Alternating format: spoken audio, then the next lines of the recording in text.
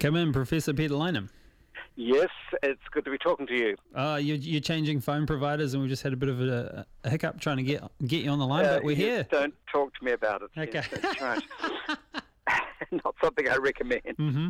Now, what are we speaking about this afternoon? So I was really intrigued when I discovered that the Esk Valley, the name of which is going to be etched in all of our memories, I guess, for a long time. The Esk Valley is the site of the historic Hukarere Anglican Girls Māori College. Mm-hmm. And this is so extraordinary because if the members of the college had not been smart at 11 p.m. on Monday night and bust the 40 girls out of the college, yes, then they would presumably all be drowned by now. Wow. You've probably seen the pictures, because generally the Esk Valley, they usually feature the college.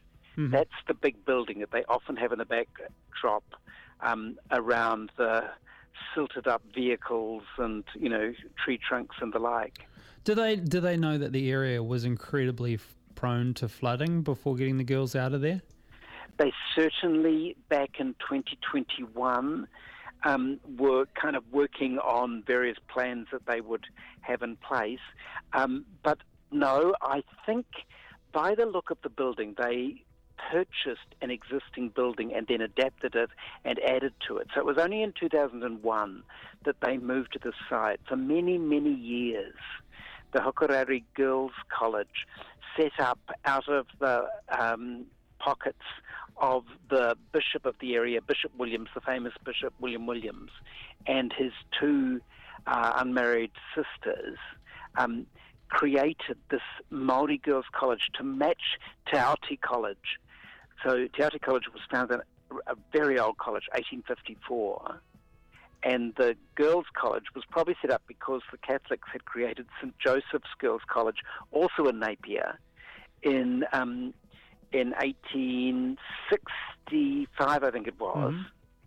And so eventually the Anglicans got the A&G and created a girls' college to match the boys' college. Mm-hmm. For many, many years, it was on the Napier Road, which is the hill that Napier's got this big hill in the middle of it, and the girls' college was up the hill. Yes. Did they sell it for various reasons? So because the buildings were decrepit. Okay. And really couldn't operate. Are you talking about the big hill where everyone lives? Yeah, that's right. Yes. So it would have been a perfect location. Okay. But probably not so much for girls wanting to kick a ball around or the like. Yes, of course. And so, it is quite intriguing because that school, which has had some pretty influential pupils down the years, was designed to create a kind of Māori aristocracy of women to match the aristocracy of men that came from Te Aoti College. And these days, there are only 4 Māori boarding schools left. Mm-hmm. So there used to be Presbyterian and Catholic ones in various places, but now there's just the two girls' schools, St. Joseph's and and Hukarere, and Te Aoti College, and I think the other one is the St. Paul's College just outside, or maybe it's St. Peter's College, Hohepa. Yes, I think and Fielding, the Catholic one. Mm-hmm. So That's just quickly, does the funding for the school, obviously there's probably a portion from the government, but does the rest of it flow from the Anglican Church in an effort to uplift some of the disadvantaged communities? Yes, and that's an endowed trust, which is heavily supported by the William Williams Fund. The Williams Trust is a very wealthy trust in the Hawke's Bay. Okay. Which is probably run out of money at this very moment. Yes. But the girls have always been a poor relation to the boys, and 2 years ago the government decided to put another $2 million into these schools because they're very small roles. Running 40 children, you said? 40. There's 56 altogether if you count the day pupils as well. Yeah. And even Te Aute College is under 100, I believe. So it's the economics of it are dodgy, and a lot of it's a very Māori education these days. Yes. Probably wasn't originally. Yeah. A lot of teaching them dressmaking and other useful arts that be useful to a Māori working class, you might argue. Yeah. But the problem is that increasingly Māori education starts with at the very preschool age and is immersion education, and you don't want the kids away from home in a way to do that. Yeah. Yeah, I can imagine that, this is a fairly unique opportunity for, if you're coming from an isolated community and you're able to get like a really quality education in a school like this, it would be potentially quite game-changing for the community and the people. Push. Yeah. Yes, it is. Like one of the professors at Auckland, professor of psychology, is from the school, and then in education there have been people from there. So they do well. Yes.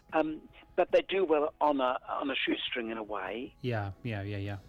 And boarding isn't everybody's favourite way to get an education. Of course, it's gone out of popularity. Yeah. But there certainly is history in that school. So during the earthquake, the original buildings, of course, came crashing down. And believe it or not, they moved them to the boys' home in Richmond Road here in Auckland, which was then called Carlisle House, and ran the girls' school from that decrepit old building that is still sitting there in Richmond Road, now owned by the Tongan Church. So keeping these schools going, it's had its ups and downs over the years. What are they going to do, though? I mean, they got the girls away. Most of them have been sent back home because they can't keep them forever at the existing places. Some of them went to Te Aute College, so they can mixing with the boys a bit, which probably is great fun for them. But would you rebuild a school on that on a floodplain?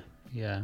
Oh my goodness. Hey Peter, we've had an interesting series of texts come through saying how you don't know about the residential school trauma you're evoking right now started to create a Māori aristocracy. It was created to colonise. Yes, and I think that is probably the case. That in a very real sense, the Māori Church, the Anglican Church, needed Māori raised in Anglican ways. Yes. In order to ensure that it would have a future and a hope and a focus.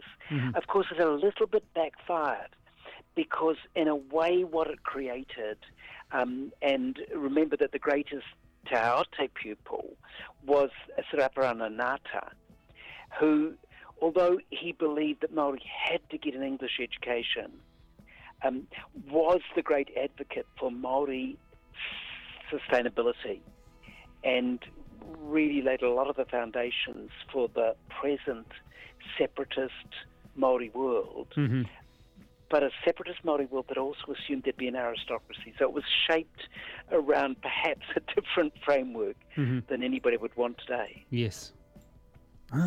Interesting. So the future for the school, you think it'll be... At the moment, I mean, I think they're just too shell-shocked to have any thoughts of to what to do. Presumably they're insured, and presumably it would be, a powerful symbol to rebuild that school. But I think, how can anything in the Esk Valley it can be safe? And to have a large group of girls, boy, it was so lucky that they got away.